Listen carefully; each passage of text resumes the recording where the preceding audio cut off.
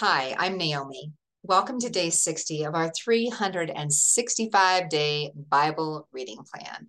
Today's reading is titled The Invasion of Canaan.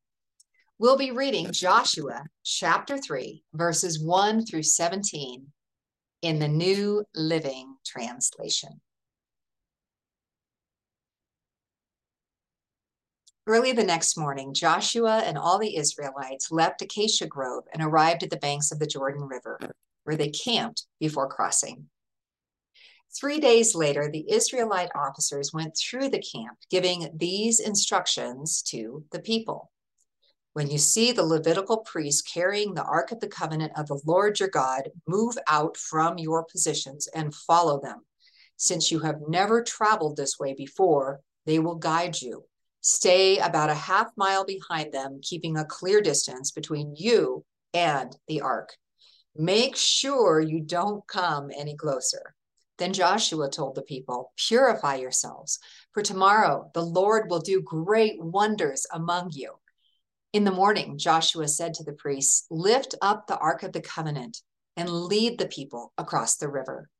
And so they started out and went ahead of the people. The Lord told Joshua, "Today I will begin to make you a great leader in the eyes of all the Israelites. They will know that I am with you, just as I was with Moses. Give this command to the priests who carry the Ark of the Covenant. When you reach the banks of the Jordan River, take a few steps into the river and stop there." So Joshua told the Israelites, "Come and listen to what the Lord your God says.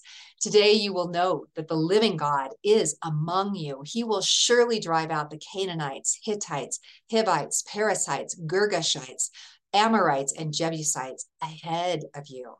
Look, the Ark of the Covenant, which belongs to the Lord of the whole earth, will lead you across the Jordan River. Now, choose 12 men from the tribes of Israel, one from each tribe of the Lord of all the earth. As soon as their feet touch the water, the flow of water will be cut off from upstream, and the river will stand up like a wall." So the people left their camp to cross the Jordan, and the priests who were carrying the Ark of the Covenant went ahead of them.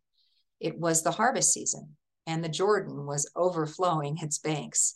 But as soon as the feet of the priests who were carrying the ark touched the water at the river's edge, the water above that point began backing up a great distance away at a town called Adam, which is near Zarethan.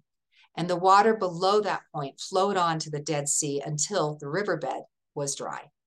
Then all the people crossed over near the town of Jericho. Meanwhile, the priests who were carrying the Ark of the Lord's Covenant stood on dry ground in the middle of the riverbed as the people passed by. They waited there until the whole nation of Israel had crossed the Jordan on dry ground. Thanks for joining us for today's reading. And remember, everyone has an invitation to sit at Jesus' table. We hope you'll find your story and purpose in God's story.